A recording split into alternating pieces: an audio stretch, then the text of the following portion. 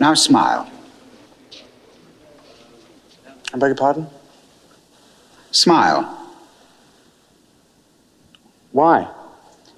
Just do it.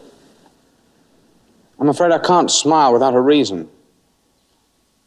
Smile. What's there to smile about? Just do it. Why?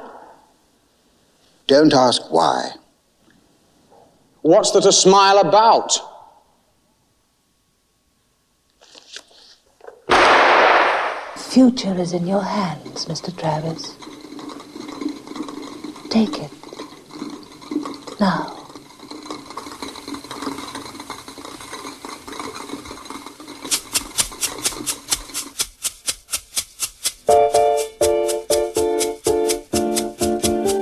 Poor people are poor people, and they don't understand. A man's got to make whatever he wants and take it with his own hands. Poor people stay poor people, and they never get to see. Someone's got to win in the human race. If it isn't you, then it has to be me. So smile while you're making it. Laugh while you're taking it. Even though you're faking it, nobody's gonna know. Nobody's gonna know. Hello and welcome to Stuff We've Seen. This is your host, James Kent, and now, here he is, the FBI informant in the plot to kidnap Michigan Governor Gretchen Whitmer. Tia, what a hero. That's the intro. That's the intro. Okay, yes. So these guys, they had a trap door, and they would go into the basement underneath the store and have their meetings, and they all put their cell phones in a safe so they couldn't be eavesdropped on by the NSA. I know, they really smart. But they forgot to check each other for wearing a wire. I know, you know what, see, if they had just watched Black Klansman, they would have figured out that they should be checking a guy for the wire. I thought about that movie, that there was the exact same scenario. This could turn into 20 minutes, and we have some important stuff to do on this show. Okay, right. I'm going to take a 20-minute introduction instead. No. Okay, so about a year ago, a little bit longer, you told me about a film that you watched on Amazon Prime, and it was called Buzzard. Yes. And so I checked it out, and then we talked about it, because we both thought it was pretty cool. And then you made an offhand comment. You said, hey, the director was Joel Petrikis, and you said, Joel, we love you. Come on our show. La, da, da. Right? A little joke. And then lo and behold, suddenly I got an email a few weeks later, and it was Joel saying, oh, hey, someone mentioned that that we talked about him on the show, and okay, well, I'm here. Let's talk. And I was like, great. Well, you know what, Teal, you're the one who was really, you opened your big mouth. So why don't you get in touch with them? And I set it up. And then I waited, and you didn't set it up. And then after like a few weeks, I'm like, well, what did you do? You didn't set it up. And you're like, well, I didn't. And now I'm embarrassed because I didn't. Because it's been so long. And then I finally was like, all right, well, I guess I'm going to have to do it. And then I'm like, no, I'm going to teach him a lesson. It's time for Teal to be a big boy, and he can make these plans. And then basically it just became embarrassing at this point, right? Whereas all these months go by, and then of course COVID hit, and the quarantine and all this stuff. And then you took like a hiatus for the summer, right? Yes. Because I guess being at home, you had a lot of things to do, and you couldn't. I was too busy. I was very busy being at home. Right. So then I started having to book guests for the show, right? I'm like, well, I don't know. Maybe he's not going to come back. I'm going to have to just do my own little guest. And I started doing that. I'm like, you know what? I do this on the side, my own work that I do that I actually get paid for. I have to take guests and interview them. Like, you know what? Damn it. I want to talk to this Joel guy. I'm going to reach back out to him. It's been a year. And I saw this other film, his most recent film that he did. It was 2018. It was Relaxer. Yes. And when I saw the description, it popped up. It was on Canopy. And so I read it, and it sounded like it was themed for the 90s, and we were going to do that Slacker episode. Yes. And I thought, well, I should watch this film. And I did, and that kind of completed the trio of his big efforts with Buzzard, Alchemist Cookbook, and Relaxer. And after watching Relaxer, I said, you know what? I'm just so curious. I got to talk to this guy. So then I reached out to Joel because I wanted to surprise you with a guest. Yes. And then he said he would come on, and then I was able to tell you, and I knew that I knew you were like, look, there's been a lot of crappy stuff going on the last 6 months, and I knew you needed a pick-me-up. Yes, and this was the best news I'd gotten in a while. And you even said that. You're like, this is the news that I needed in my life. So without further ado, on the line with us this evening, is when we're taping, is film director Joel Petroikis. He hails from the Michigan area, I believe like Grand Rapids, where he's also a professor at the university there, the film school. So Joel, welcome to the show. Hey guys, hey James, hey T. I'm coming from Grand Rapids, home of the Shack Vac, where they plan the underground meetings to kidnap Gretchen Whitmer.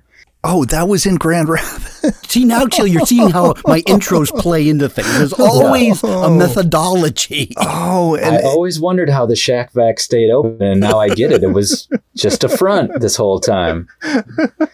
It's right on Division Avenue in one of the crummiest parts of town, and you're wondering how is a vacuum repair place stay open for 30 years. So, and I wonder if they had seen Breaking Bad and realized that vacuum repair shops are great fronts for. Yeah, it's that militia money, man.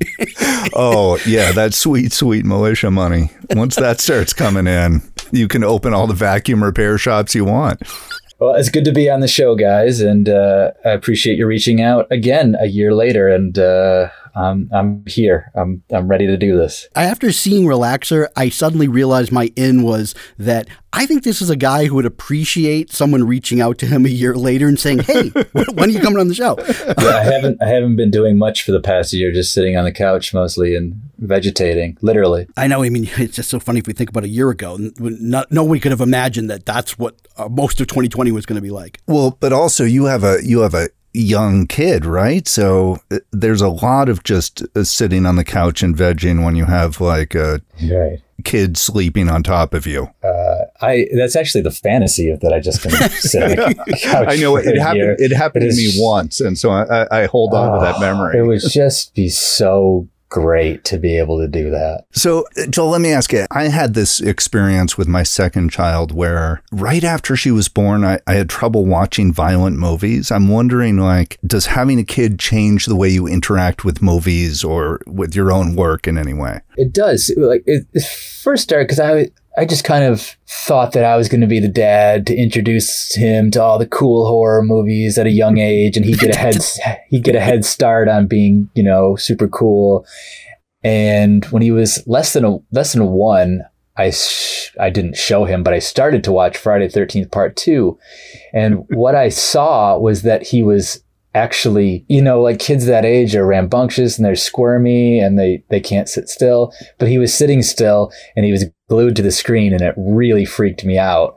Wow. I pulled the plug on him not only watching scary movies, but really kind of any TV, because he was like, he's a zombie and he just is taking in everything way more than I thought a kid would take in.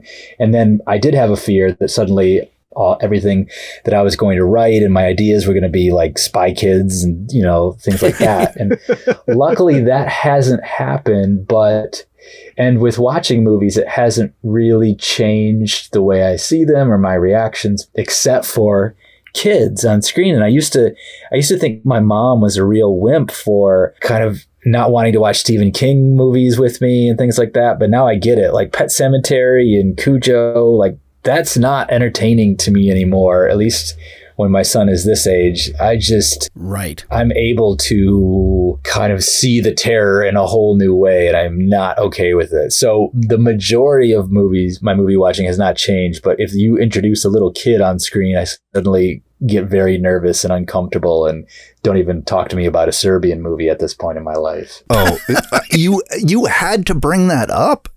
Sorry. Now you Teal seen it. I have not seen that. That's a movie that I refuse to tell people the title of for fear that they might watch it.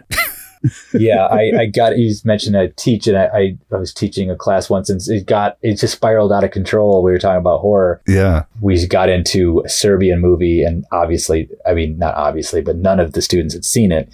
And I started to tell them what it was about, and I was like, I might get fired, I feel like. So I just said, I don't want to say anything more because I want to keep my job. So this movie exists, buyer beware, and kind of left it at that. And you can Google it on your own time. Yeah.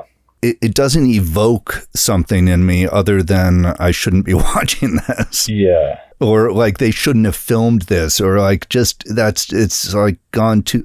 But that's an interesting line. Like, do you feel like you're sometimes pushing on those lines? No. Come on now. Well, no, sorry. No.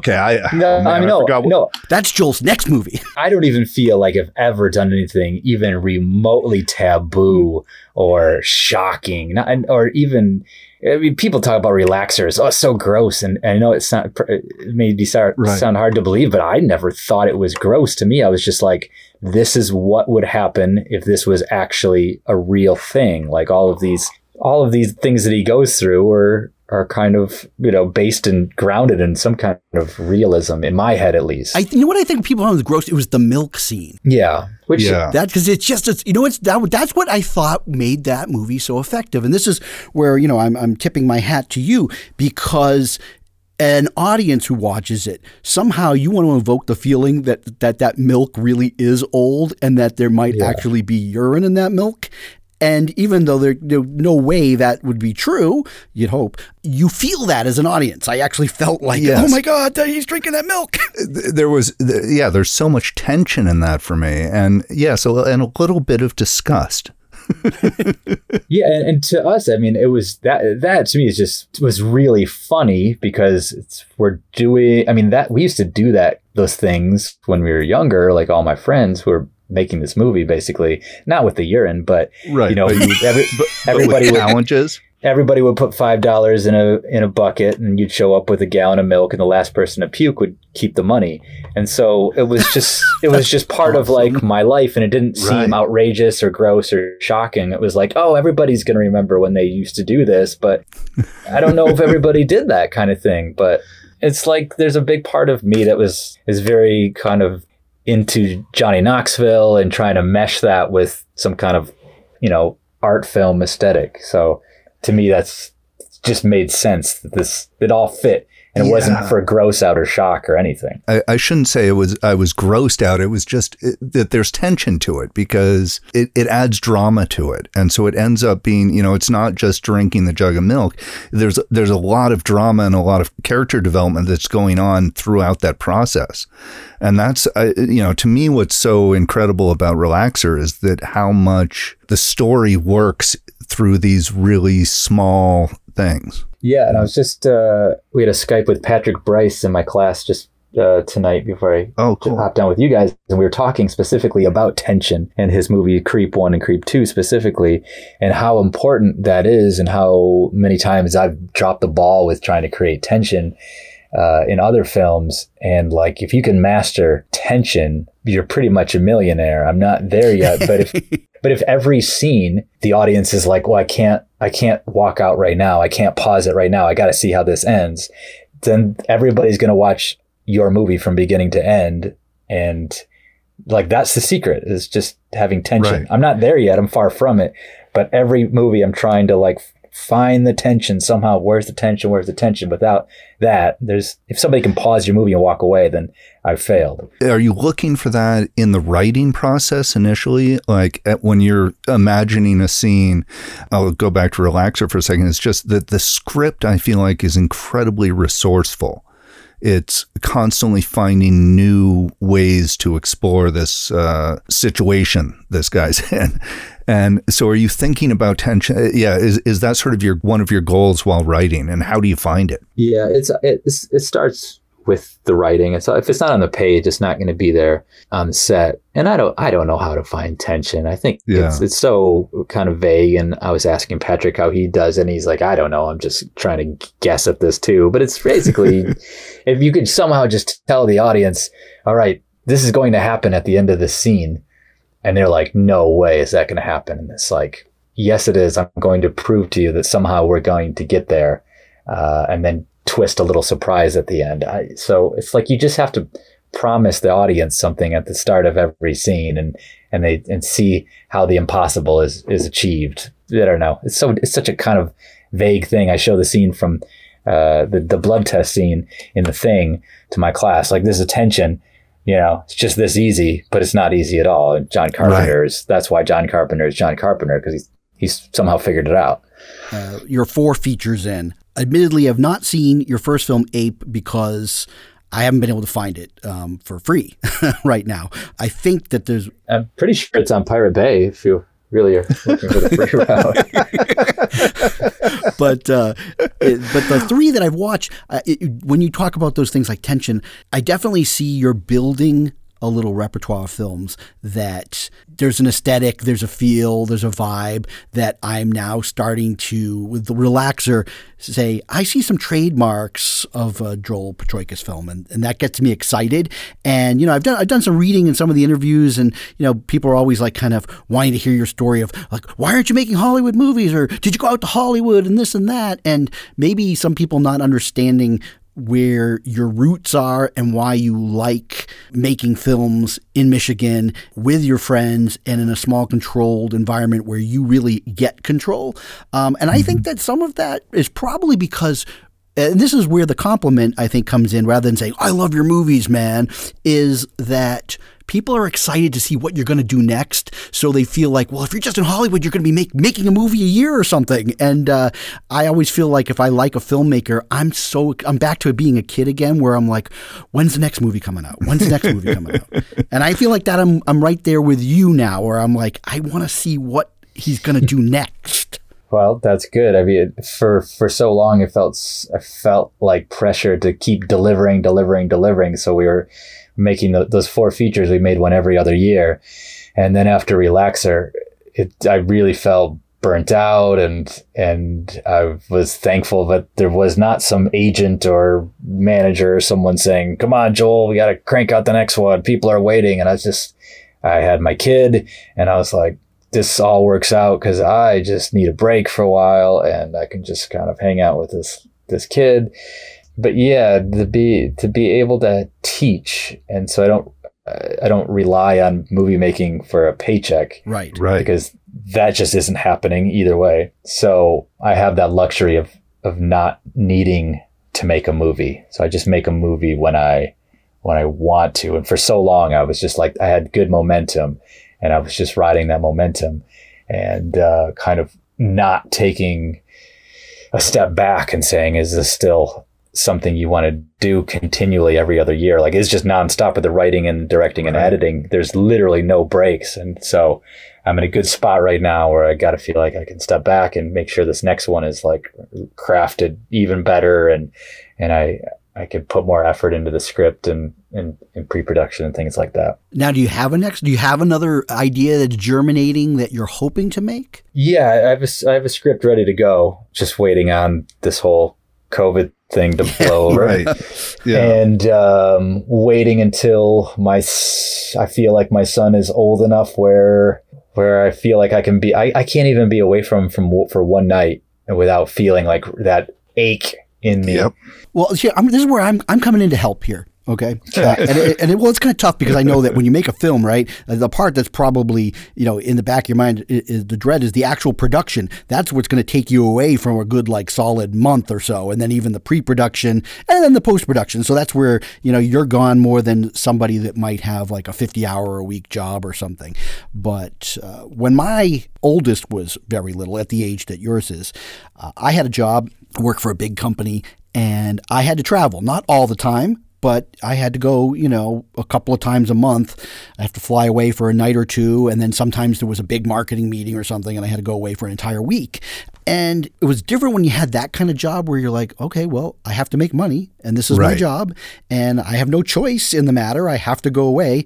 But the entire time I was there, I would always be thinking, especially when I was on the airplane, I was always thinking, geesh, I hope the plane doesn't crash because I want to see my kid again. But I mean, you get into a thing where like, okay, you know what, the kid doesn't they don't understand. They're not going to be freaked out, and they're going to be excited when you're back home. But talk to him now. He doesn't even remember that I ever traveled. Right. Yeah, they don't remember anything. He doesn't even talk to you, Jim. He doesn't. He actually goes. He's up in his room playing video games. He's the new version of Relaxer. He's up there. How old is he? He's 12. Yeah. My son was born March 1st, and Relaxer premiered at South by Southwest on March 10th. I know, that's crazy. Oh, and wow. It was really difficult, and I didn't think it was going to be that difficult. So I cut the trip short, and I didn't go to any more festivals for all of Relaxer. Oh, really? Because it was weird. I'd been to South by Southwest. That was my third film in a row, and it was like, I've done this, man. I'm like, what am I doing here?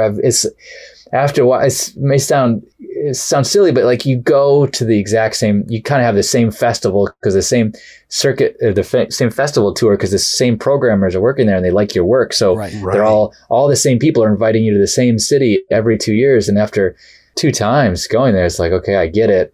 And so with Relaxer, I was like, I'm not going to do it for this one. And I just kind of took a step back and stayed home all summer instead of doing festivals. And I don't regret it, but I'm not looking forward to that aspect of making a movie where part of it requires you to travel and do press and go to these festivals. And I don't know, just kind of... It's a grind. So I read a thing you had written, Joel, about having anxiety during production. Yeah. He's like, yeah, you go on. I'm listening. It's okay. Because that's another thing. I honestly have never enjoyed the production part of making a movie. I love writing and I love editing. I mean, because those are 2 things you can do on your own by yourself whenever you want. And it's the part about like relying on people and having a schedule and hoping the sun is out and it's not raining, or that it is raining, or that your actors aren't hungover. It's just like so many moving parts that just, man, it just weighs on me, and just it's really, really awful anxiety. And it's something I just suffer through because I love the feeling of having made a movie, but I don't necessarily love the process of making it. But the writing and editing, I love that. Yeah. But I don't trust anybody else to direct it but me, so I have to see it through. And I think we can relate to that. I mean, we both of us went to film schools and did various things, nothing like what you've done. But I think that honestly, like for me, I love to have a film made that I made. Yeah. But going through the actual process of making it, that on-set production process is grueling. I never liked it in film school, and I guess I never really wanted to pursue it afterwards because it is nothing but an anxiety ball. Yeah. And it's like for me, it was like weighing the anxiety versus the regret of not doing it. And it was like, I went so long with just like, I'm too anxious. I don't want to do it. And then living with that regret. So it was like, I'll just suck it up and just deal with this awful dread for a month. And then hopefully just live my life without regret. But the thing is that I was always like, I'm just going to make one feature, just get it out of my system and I'm good. But there's that constant little nagging voice in the back of your head is like, oh my gosh, it's been 1.5 years. It's been 2 years. It's been 3 years since your last feature. And it's like, I don't care. I don't really care. I'm not trying to amass some Hitchcockian level of, a catalog of 53 films or something. Like, I don't know why. I just have to keep doing it. I would love to just never do. I would be so happy to never do it again. Yeah, but I think as long as you still have the ideas, if the ideas come, then you got to do it, right? If you don't have the ideas, okay, and then you're forced, or you start looking for things. But does that come? I'm curious, like with the writing process for you, do you feel compelled to write in order to make the film, or is it just the writing itself that you enjoy? The problem is I have like a database of all my little ideas, just two or three sentences. And if I open that up and I come across one that I really like, I forgot about that idea. And I'll just start, just see what happens here. I write a little synopsis or something. And then the next day I'm like, let me just write a page of it. And then all of a sudden a week later, I'm like, I can't leave the keyboard. I feel like Jack Nicholson, where it's like, I'm fighting myself. I have this idea and it's so difficult to find your way through, but it's like, I need it. But once I just finished the latest draft of this next feature, it took me 2 years to do it, but I've never had 2 years to be able to do it. So that's why I think why it wasn't like, July 1st next year we're shooting, I got to rush this thing through. But every day I was trying to just pull one scene out of myself that it was so difficult. But I think as a result, it's the best thing I've ever written, because I've never like kind of fought with something harder, and I've never had the ability to fight for this long. So I'm just in a different spot right now where I don't feel rushed, and I don't feel this need to hurry up and do things. So it's a good spot, I think. My whole plan for this interview is completely off. Is already thrown out the window. Wait, you had a plan? Wow. Well, I was going to take us through. Like, I wanted to hear a little bit, because I know that our listeners, they may not know you or have done some of the research we have. So I always like to not just take it for granted that we're going to just jump into things without kind of taking back and understanding your journey. But I think that part's pretty much gone at this point. So so I'm just going to ask you kind of questions about your journey that I found fascinating, that you not obviously in the Alchemist Cookbook. It was a very small cast and a completely different cast, but your regular, as I call him, Joshua Burge, has been in 3 of your films. And I'm kind of curious about that relationship, how it started, because it seems like the two of you have a really strong working relationship, and you seem to be able to get a lot out of him. That's pretty amazing. Yeah. So to fill in some gaps for your listeners, I am a Michigan filmmaker. I live here and really work with low budgets and a very small group of people making these movies. And I think the secret that any director needs is you just need a face for your idea. And that was what I lacked for so long when I was making my short films. I never had the guy that I thought was like, looked like my ideas. And I knew this guy, Joshua Burge. He was a musician. He was in a band called Chance Jones in Grand Rapids. And he was like, it was a really popular band, and everybody really was just like kind of glued to him on stage. He's nothing like he is in my movies. He would move around and dance, and he just had this presence. And I would just be like, my gosh, he's got energy. Maybe I'll just ask him if he wants to be in a movie. I'll write something that doesn't have any dialogue, because I don't know if he can actually act, but he's got a presence. So I wrote this little short film called Coyote with no dialogue, and he was in it. And we just instantly clicked, because like he's a musician, so he has rhythm, and he knows he's got a good memory for certain things. But more importantly, like we were just on the same page aesthetically. Like we're into the same movies, and he knew what kind of movie I was going for, and I didn't have to say a lot. And so it was just great. And it was like, this is my guy. This is my Bruce Campbell. This is my, yes. This is my De Niro. Yeah. This is the guy for me. And so I was like, there's this new camera called a DSLR. I'm going to go buy one from Best Buy tomorrow. We should just like make a feature on the weekend. So let me write one real quick here. And so I wrote something for him that was Ape, and it's about a stand-up comic. And it turned out he could, because he's a musician, he could memorize things and hit his marks, and he just knew how to portray something on screen. Because like musicians are like, especially like lead singers, they're doing a performance. They're kind of acting up there. Yeah. So for the longest time, he was an actor / performer, and it's just kind of changed his medium with film. And now he's like a big time guy, and he's in all these movies. Well, he was in The Revenant, for goodness sake. He was in The Revenant. And that's the big reason that he was not in the Alchemist Cookbook, because Inarritu stole him from me for 9 months when he was up in Canada, and I was like, okay, I'll show you. I'll cast somebody else. I lost my guy. But you know what, though? Yeah. That was where, that's the second film that I watched, and I haven't seen it in a year, and Teal just recently saw it. And I remember when I watched that film, I said, boy, if Teal like Buzzard. He is going to love The Alchemist Cookbook. That's the kind of movie where I'm sure there's been a lot of people that watched it and got very frustrated, right? Because there's minimal dialogue. And when we talk about tension building, there's probably a little bit of patience trying for some people in that movie. But that's the kind of thing I like. I sometimes call them paint dry films where there's something really pleasing to me to wait and just build so slowly.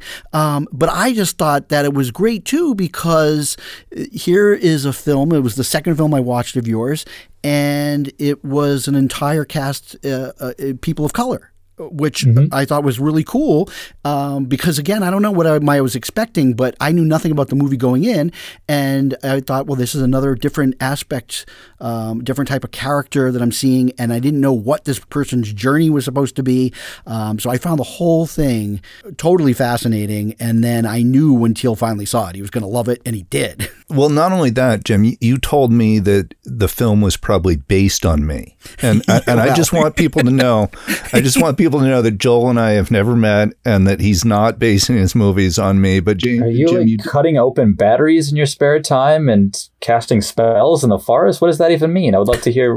What do you mean? Do I need to tell this guy? Teal actually has, his family has a place up on an island off of the coast of Maine where there's maybe like 50 residents year round, and you've been up there like living months. Yeah, I've definitely spent a lot of time alone doing strange and interesting things. Yeah, I mean, not necessarily casting spells, but, I did, at one point, I was unemployed, and I spent like a month and a half alone in my apartment doing sacred geometry. Okay. I'm telling you, this is Teal's revealing a lot of himself tonight. I am. I'm revealing a lot of myself, but that's something that really appeals to me about your films, is that I feel connected to them because they're about being alone a lot of the time. So many movies are really all about social interaction, and you're really looking at people, what they do when nobody's watching, and I find that compelling. And I'm just what interests you about that? Yeah, I think you nailed it. It's like, how are people when nobody's looking is my favorite kind of, like, that's what I like to explore. And people are always like, why is everybody going to eat in your movies? Because like, I'm really like into, what are people like when we don't see them? Are they eating with their mouth open and chomping and spitting? Like, we never really will know what a person is like when we're not looking at them. And so that's what I think what a movie can do. And I mean, I was just talking about how production is like the awful, and I don't like it because there's all these people asking you things. Right. And so all of these movies that I'm making are just, I mean, I don't realize it at the time, but they're just my fantasies. Like, but they're like the nightmare version of the fantasy. Right. They're like, what could be like the worst thing that could happen? But because that it's just like, love to go on this island off of Maine and just have nobody around for months and months. That's just like not a great thing for a dad of a 2-year-old to feel. I think because it's like, I'm now realizing like I'm never going to have that. Not for like the next 16 years at least. But I just want to be alone, and I love writing and editing, and nobody's around. So that just comes out in these scripts that I just love the characters so much, and I kind of I'm living through them, and just I want what they have, even if it's like seems disgusting or just awful to most people. Just that isolation is just beautiful to me. Yeah, and I totally agree. That's, I think, what, watching Alchemist Cookbook, that appeals to me. I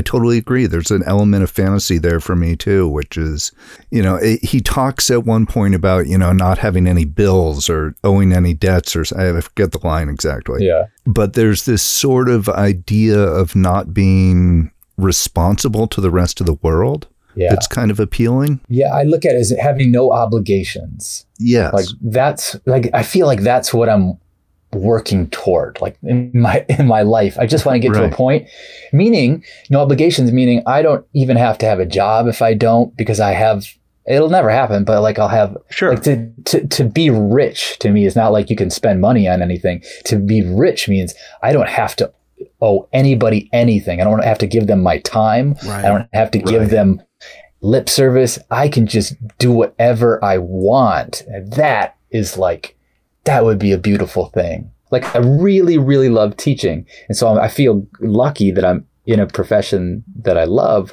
But before that, man, I worked a lot of shitty jobs, and and like when you really think about it, I mean, you're giving your life to a company. Like it's just For it a just few makes dollars. it's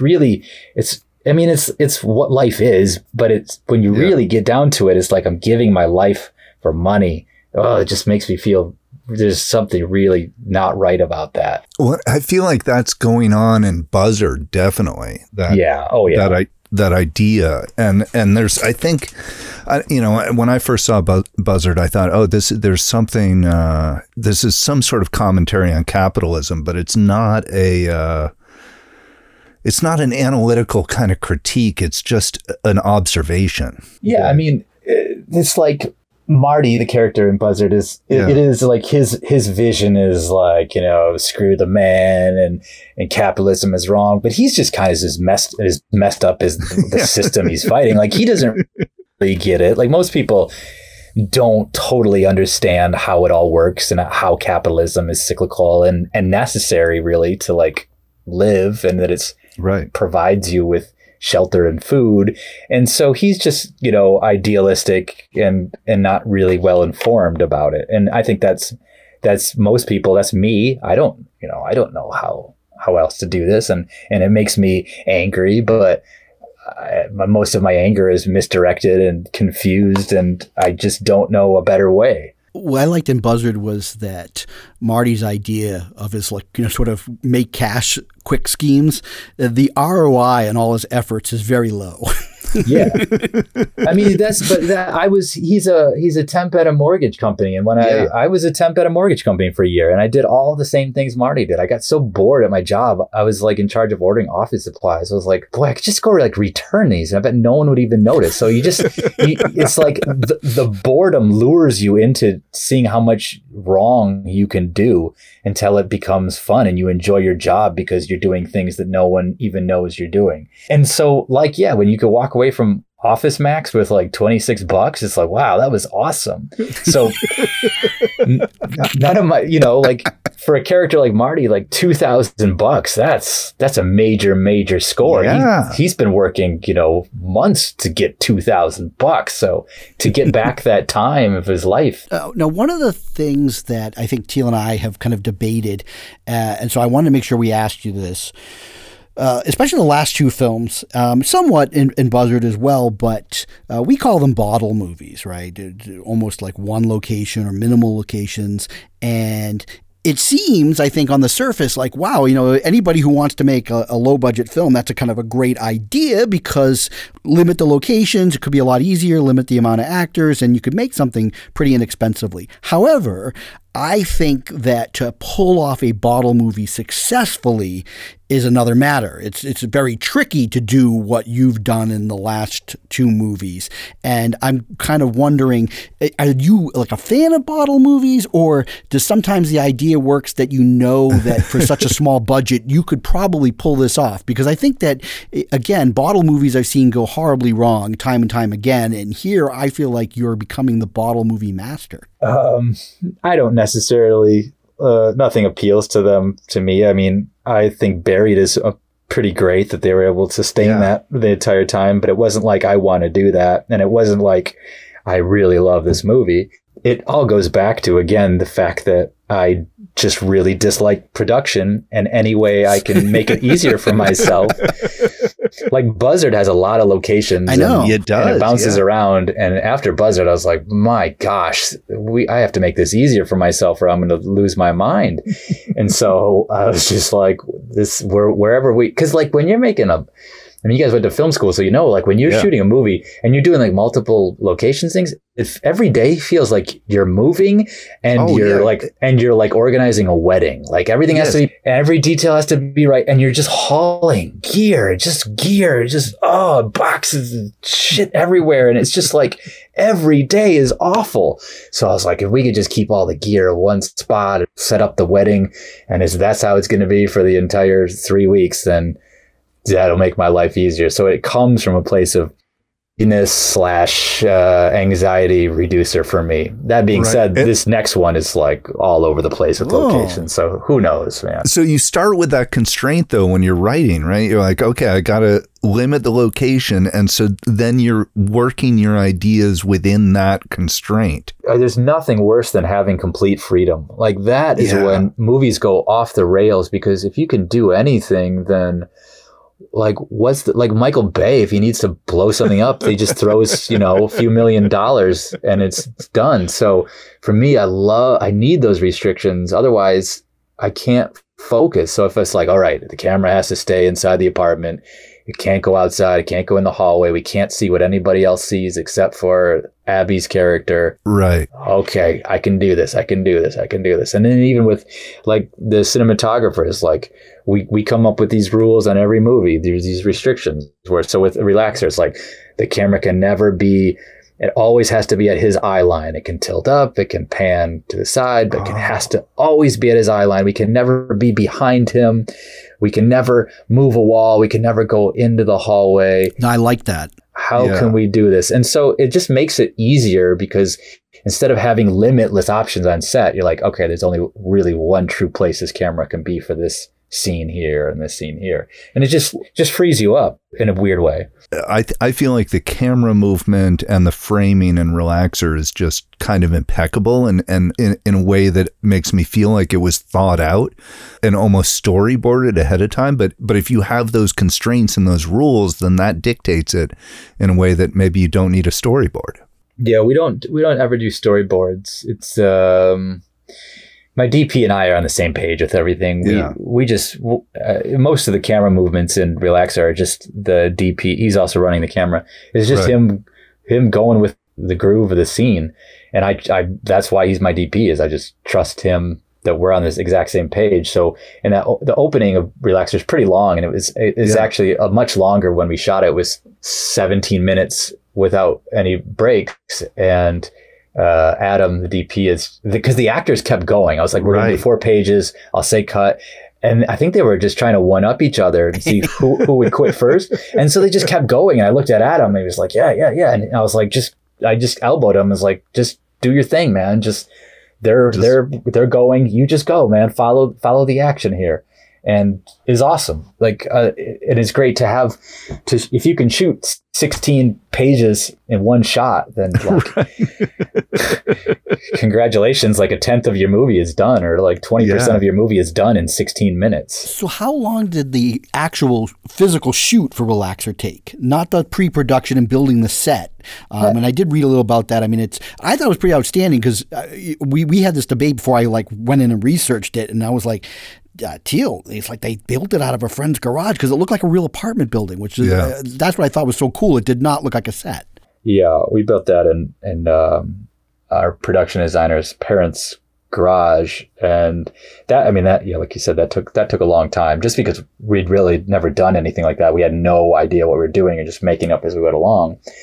But the actual shoot, I think it was only 2 weeks with the cameras rolling. That's pretty quick. Yeah, 2 weeks. And I think the same with Alchemist Cookbook, maybe. Anything after 2 weeks, I'm ready to just, I'm done. Like, I can't do any more than that. So that's one of the reasons, too, that I shoot a lot of long takes, is you could just crank out multiple pages in one day, and we don't do coverage or any of that kind of traditional stuff. It's just so much easier to do it like that. If you're going to do that, though, you have to have actors that can pull it off, and that's what I think was so great about Relaxer, and like, again with Joshua Burge, because if you have bad actors doing long takes, it's not going to work out around them, because he's got to really trust you quite a lot to let him go where he goes sometimes. And I know, like with the spaghetti scene in Buzzard, that you kind of, that was his thing and you just kept rolling.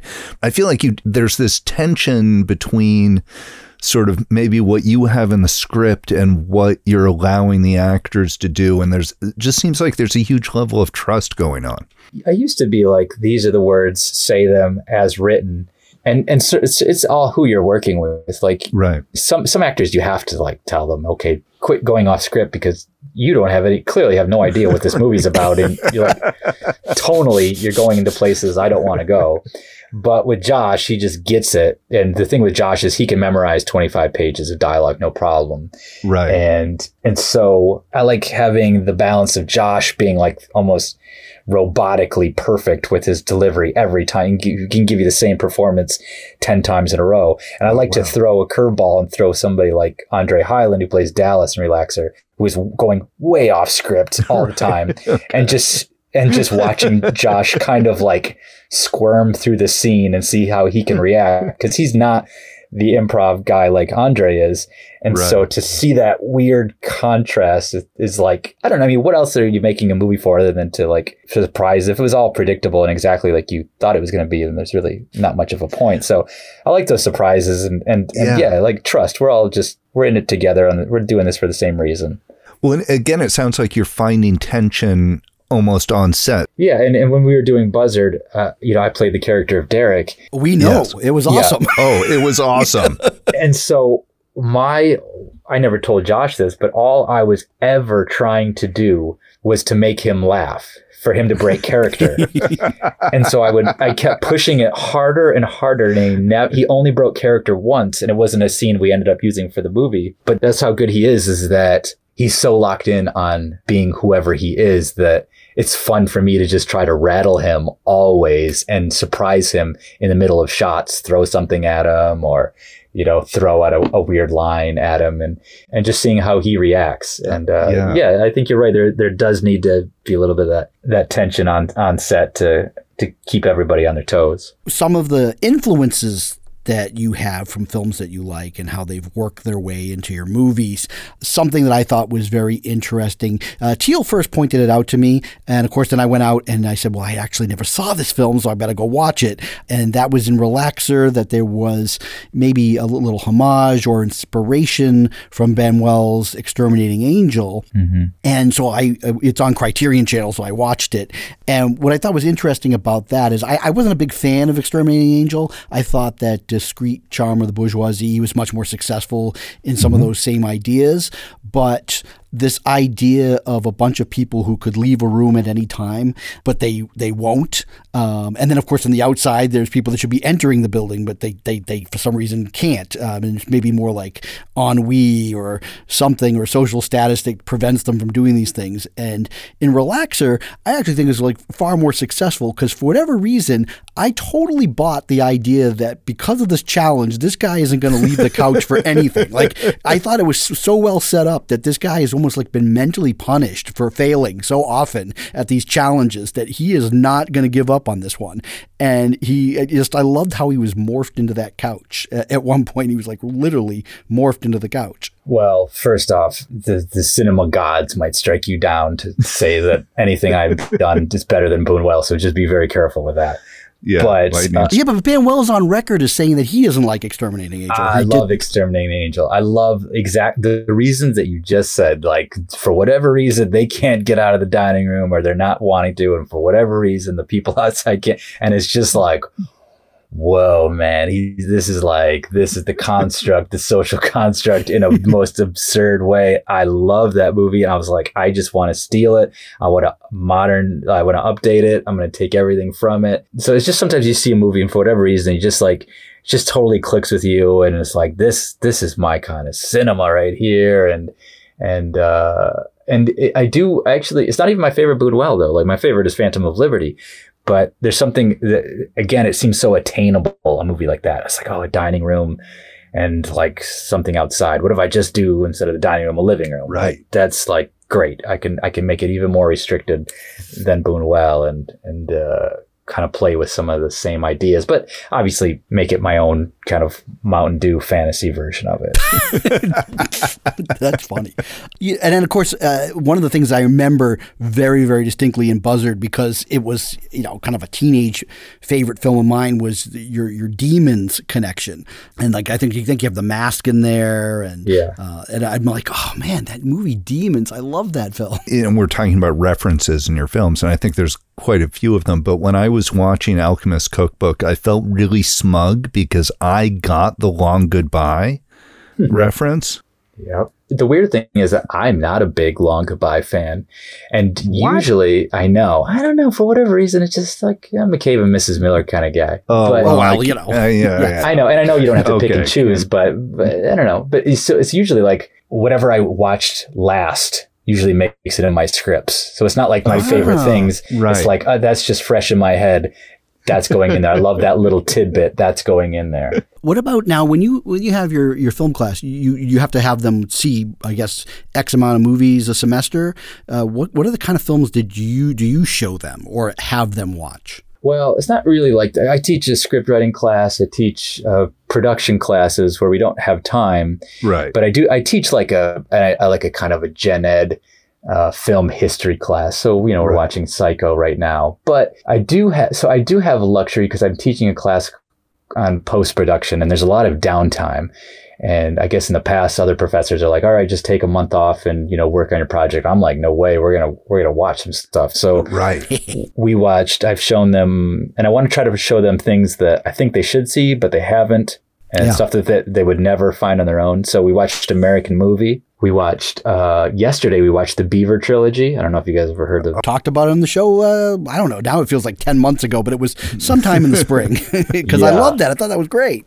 Yeah, so we're going to be talking with Trent Harris, the director, tomorrow in class. God, that's so awesome. And then next week, I think I'm going to show them House, the Japanese. Houseu. Yeah. So I like to, I like to just show them things that they're not going to find on Netflix, I think. Right. Do you have like a favorite couple of movies to teach that, like I taught a class, I taught for like 10 years at college level, and I taught a class on Stanley Kubrick, and there were certain films that I just loved seeing the students' reaction their first time. So what's your go-to Kubrick? Because I have one too in my gen ed class that we're going to be watching in a couple weeks. Okay, so it's interesting because I never taught the class in chronological order through his filmography. I always mixed it up. And the first time I taught the class, I showed Eyes Wide Shut first.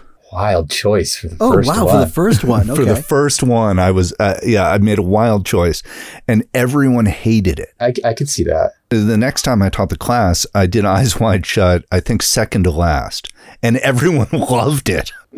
I think it's hard to appreciate that without really knowing who Stanley Kubrick was and kind of familiar with his work. Because I don't love that movie, but I haven't seen it in a long time, though. Yeah, it's hard to appreciate without, but also like Clockwork Orange, I feel like once people understand Kubrick a little bit better, they see the humor in it more. That's one that's like, I wish I could show Clockwork Orange.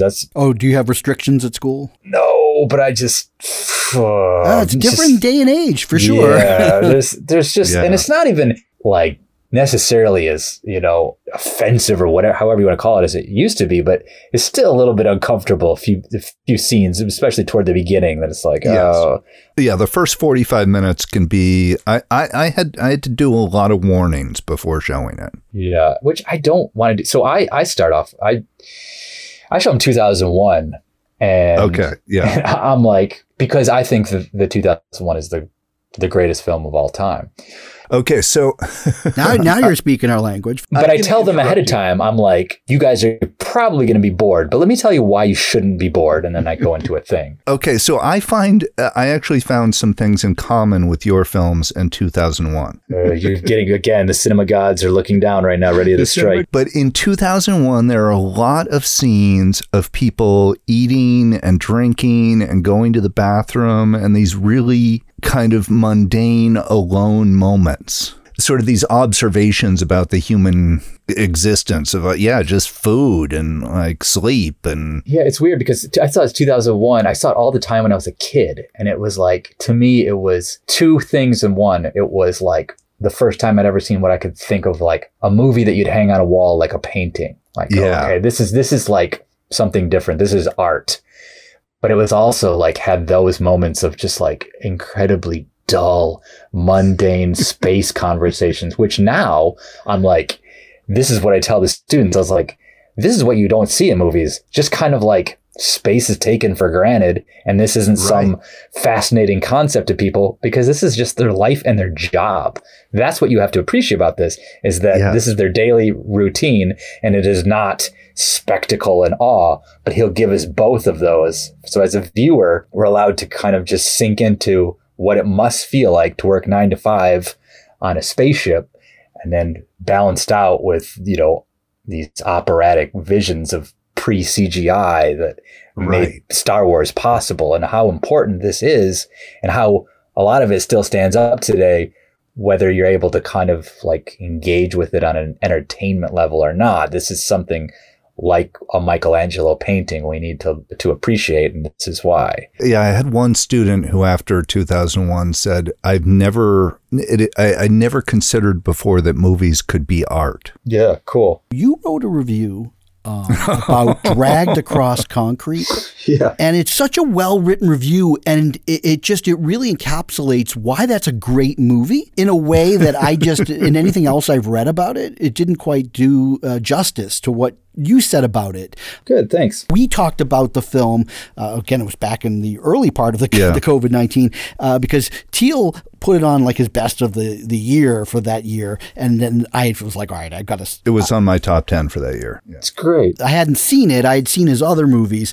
And then I finally saw it. And while I didn't put it in my best of the year, I did think it was a really good film. And I liked how you dismissed and kind of put away aside, you say, people that are looking for some kind of political message to the characters, that's the wrong approach. And I agree with you, because I don't, like I said, I don't know what the guy's particular political persuasions are, but I just look at is that he's making a film and these are the characters and this is what's happening in the film. And it stands on its own to that regard. Yeah, I mean, to me, that's like, if I reverse that, like somebody watching something that I directed and wrote and being like, like Buzzard, like he obviously doesn't understand how capitalism works and that, corporations are run by, it's like, that's not me, dude. That's, what fun is it to write about me and my views of the world all day? Like, so Dragged Across Concrete is like, I just believed those guys. Like, I know those guys. Like, why are we afraid to make a movie about those guys? Those are the guys who are usually like the bad guys in a movie. And they're not bad. They're just real people who have good ways they see the world. It's all about like, do characters agree with, or do we agree with the way that characters see the world? And they should. And that's such bullshit. Like, how boring to see a movie through the eyes of somebody that sees it the same way that we do, like a character. Like, give me a break. And that we agree with, and that is likable. Yeah. Well, I also think you made an excellent point about, I guess it's a debatable moment that we had when we talked about it on our show, was the Jennifer Carpenter character and how, it seems so atypical that this character shows up at all and gets a little bit of an arc. And then, of course, what her journey is. But what it does, and I think that you talked about this in your review, but it kind of suddenly, what takes place in that bank, the way a typical movie like that would happen is all the characters in there, because we weren't introduced to them or anything, they're all dispensable, throwaway, and for an audience, you don't have really any weight to what happens to those characters. But suddenly, because of what happens and what we've been built up for like a good 15 minutes with Jennifer Carpenter, that changes everything that happens in that bank. Yeah. It's such a scene that gets deleted in any other movie. Yeah. And I'm sure he had to fight for that with whatever investors, or maybe he didn't. Maybe they just like, this is the movie you're making, go for it. Because it's just it's real. And like you said, it gives like a humanity to what a typical death would be on camera. I just thought it was so perfect and so brave of a move to pull like that. And I would love for more movies to do that. And I think it's essentially what Tarantino is doing in a different way, is putting like humanity behind what are usually just kind of like disposable, generic looking suit wearing gangster types. Like, no, these are just real guys, and more than they're just real guys with a sense of humor, they're just guys doing a job. Like they're just going to work. Right. It just happens to be what they do is a little unsavory. Yeah, exactly. To us, to our worldview, right. But to them, this is just like, like Grand Theft Auto does a good job with it too. They're just like, they're just normal guys trying to catch a break, and this is all they know how to do, really. So what is it like now? You're teaching this fall, correct? You just mentioned that you're having. So are you in person or is it online? Like what's going on there? I am one of the very few that's stupid enough to do it in person. Okay, my wife's doing in person. Yeah, his wife's a professor, and she's got to do it in person. Yeah, so we do the masks and everybody's distant and stuff, but I felt so bad for the students. Yeah. This is what happened to their semester and maybe their year, or maybe who knows how long. And I just was so desperate to give them just one class that they can go to and see other students. I just need to give them that so badly. And I don't feel at risk ever. I'm never close to them. Yeah. I'm always, masked up watching it. So I think it doesn't feel much different at all. I'm grateful that we had the option to do that. And I get why, obviously we get why people would never want to do that. But it feels too, we ended the semester last year on remote, and it's just so distant, and so much of what I teach is about feelings, and it's all lost on a computer. It's all lost, and it's a disservice to the students to teach like a production class over the internet and have them do everything with their phone and things. So it's a really tricky gray area that I'm in right now, but I'm just trying to do it safely. I think we're doing a good job because no students have gotten sick in any of my classes. So. Good. Fingers crossed. Well, it's been over 30 years since I went to film school, but I remember that feeling of, I was a sophomore because I transferred in, and I went from, hoping that someday I could get into film school to suddenly within the first week, I'm in a film production class and I'm touching a 16 millimeter camera. And that moment to me, to actually physically be there and touch this equipment that I've been dreaming about since I was like 10 years old, it meant something to me to actually be able to like touch my dream for a second. You sound like me, the old man in front of class, trying to tell them why film is better than video. I know that, sure, it would be great. Like, you'd probably love to be shooting a film on film, but boy, that would just add even more stress to your life if you could. Yeah. They do shoot on 16 though. They're still doing that. That's cool. At your school? Yeah. Oh, they do? Yeah. Oh, that's super cool. Yeah. Wow. Just mailed out 3 cams this morning. Well, I feel like if they're going to learn, right, until that day has come where you can't anymore, that's really where they have to understand, because that kind of teach them economy, right? That you just can't just go, I'm going to shoot whatever I want and see what happens. Like I remember when we had those rolls, I had one, 100-foot roll, Teal? Yep. Is that what we had?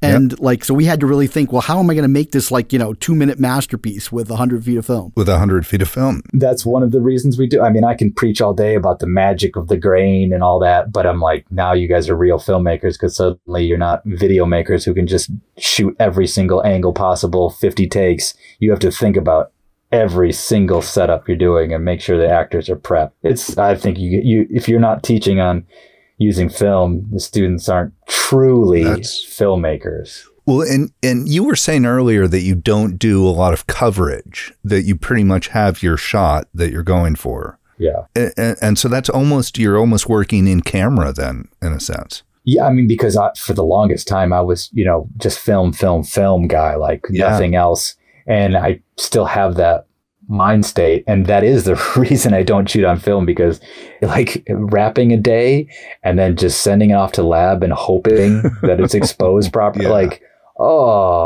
that's I can't handle that kind of stress anymore, like on top of everything else. I love it. And all my shorts are all on Super 8 and things like that. But at this level with so many people and kind of having such a small amount of time to work or wanting to work, I can't really picture going back to film quite yet. So one film that I heard was an influence on you, but I'm just kind of curious about it, only because I know it's a big film for Teal, and I saw it in the past year, and I really liked it too, was you like Lindsay Anderson's Oh Lucky Man. Oh, my gosh. Oh, yeah. Oh, it's the best. Why doesn't everybody love Oh Lucky? Why hasn't everybody seen Oh Lucky Man? I love it. I saw it when I was probably 10 years old, and I loved it.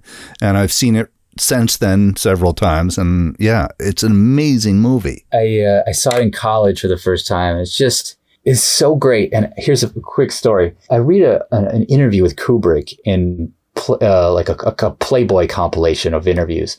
And he's talking about how in the UK, there's the 21st chapter, I think, of A Clockwork Orange, the book. Yes. And in the US, it didn't make it over here. And Right. he read the version without the 21st chapter and based the screenplay on that.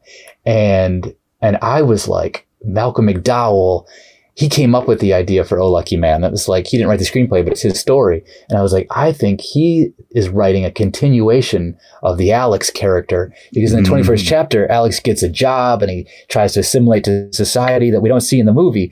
So I think this is his kind of take on that. So I go to this Fan Expo convention in Toronto a few years ago, and Malcolm McDowell's like one of the guests. And he's like, all right, we're going to do a Q&A here in a second. And I'm the first guy. I run up to the microphone, and he goes, I only want intelligent questions. Don't, he's kind of doing, he's being his character up there. And I'm like, all right, I got one for you. And I lay that out. I was like, Stanley Kubrick, 21st chapter, yada, yada. And how do you think? And he's just like, that is the most ridiculous bullshit I've ever heard. And the whole place is laughing at me. And I'm like, no, listen, hear me out. And he's like, I only wanted intelligent questions. What? And I was like, this is, I think, a pretty solid theory. And I'm like arguing with him, and everyone's just like booing at me. And it's like, I couldn't believe it. I was like, first of all, my heart was just broken that like one of my screen idols is just telling me that I'm full of shit. And so then I go like sit down, like red, like my girlfriend's like, I've never seen you humiliated like that in my entire life. And I was like, I just want to get out of here. And so we go to the hotel. I was like, I don't want to go back there. That guy broke my heart. I was like, but I have to go back tomorrow. I have to confront him somehow. So he's at his booth signing autographs, and I'm like, that's not the place. There's a line. He's just trying to rush it. And my girlfriend's like, I got to go to the bathroom. I was like, all right, I'll go with you. And so for whatever reason, she must have found like the secret back bathroom, because she goes back there, and I was like, I'll wait for you. And then I turn around, and it's Nev Campbell talking to Malcolm McDowell. And I'm like, here's my shot. So I go up to him, and I just put my hand on Malcolm McDowell's shoulder, and I was like, you lost a fan, dude. And he's like, what are you talking about? I was like, I was the dude that asked that very excellently phrased question about Oh Lucky Man yesterday, and you shot me down for no reason. And he's like, listen, I'm doing a performance up there. Do you want me to give you an honest answer in front of 1,000 people? I was like, yes, because I came all the way here basically to ask you that question. He's like, all right, kid. It's a pretty good theory, and it actually makes sense. And most of that is correct that you were saying, but I couldn't say it in front of everybody, because I was just trying to move the show along. And I was like, all right, I'm glad I came back here. And he took a picture with me, and it was like the beautiful moment. I got to hug him, and it was like, all right. I was so glad that I got to leave Toronto still a Malcolm McDowell fan. And my theory just validated a tiny, tiny bit. That's amazing. Oh Lucky Man. It's one of the best. Top fiver for me, for sure. All right. Well, hey, listen, this has probably been the highlight, one of the highlights that we've ever had doing the show, just because it's fun to get a chance to talk to somebody that, we watched your work on screen, and now we're talking to you, and you're just totally awesome. So we're speaking the same language. That's all I think so. We're all S. Craig Zahler fans, so. Yeah. All right. So the filmmaker is Joel Petrakis. and he has films. Ape, I don't know, you're going to have to go to the nether regions of the internet if you want to scrape that out one for free, but you can find Buzzard, I think, is still on Amazon Prime. Yeah, I believe so. Alchemist Cookbook, I know, is on Hulu. Relaxer, I know, is on Canopy, and maybe on some other sources as well. You know what? If you want, you're still home, most of you people. And look, we got streaming, and there are a lot of films that are not your big mainstream hits that you should check out. And that's what I've been trying to do. I've been trying to like really find films that I've never seen. And lately, I've been watching tons of stuff that I've never seen. And so that's just kind of cool to just fill up my film vocabulary with new movies. But again, Joel, thank you so much for giving us your evening to talk about movies. Jim and Teal, it was a pleasure. Thank you so much. All right. And everyone out there, I hope you've enjoyed that. Again, to check out Joel's films. This is Stuff We've Seen. You can find this on stuffwe'veseen.com, and you can always send a message at feedback@stuffwe'veseen.com, and we're on Instagram and Twitter and all that fun stuff. All right, people, go watch some stuff out of your living room or play video games trying to get to Pac-Man level 256, which you'll understand if you watch Relaxer. Take it easy. See you guys. Bye. Or as Malcolm McDowell would say, catch you later.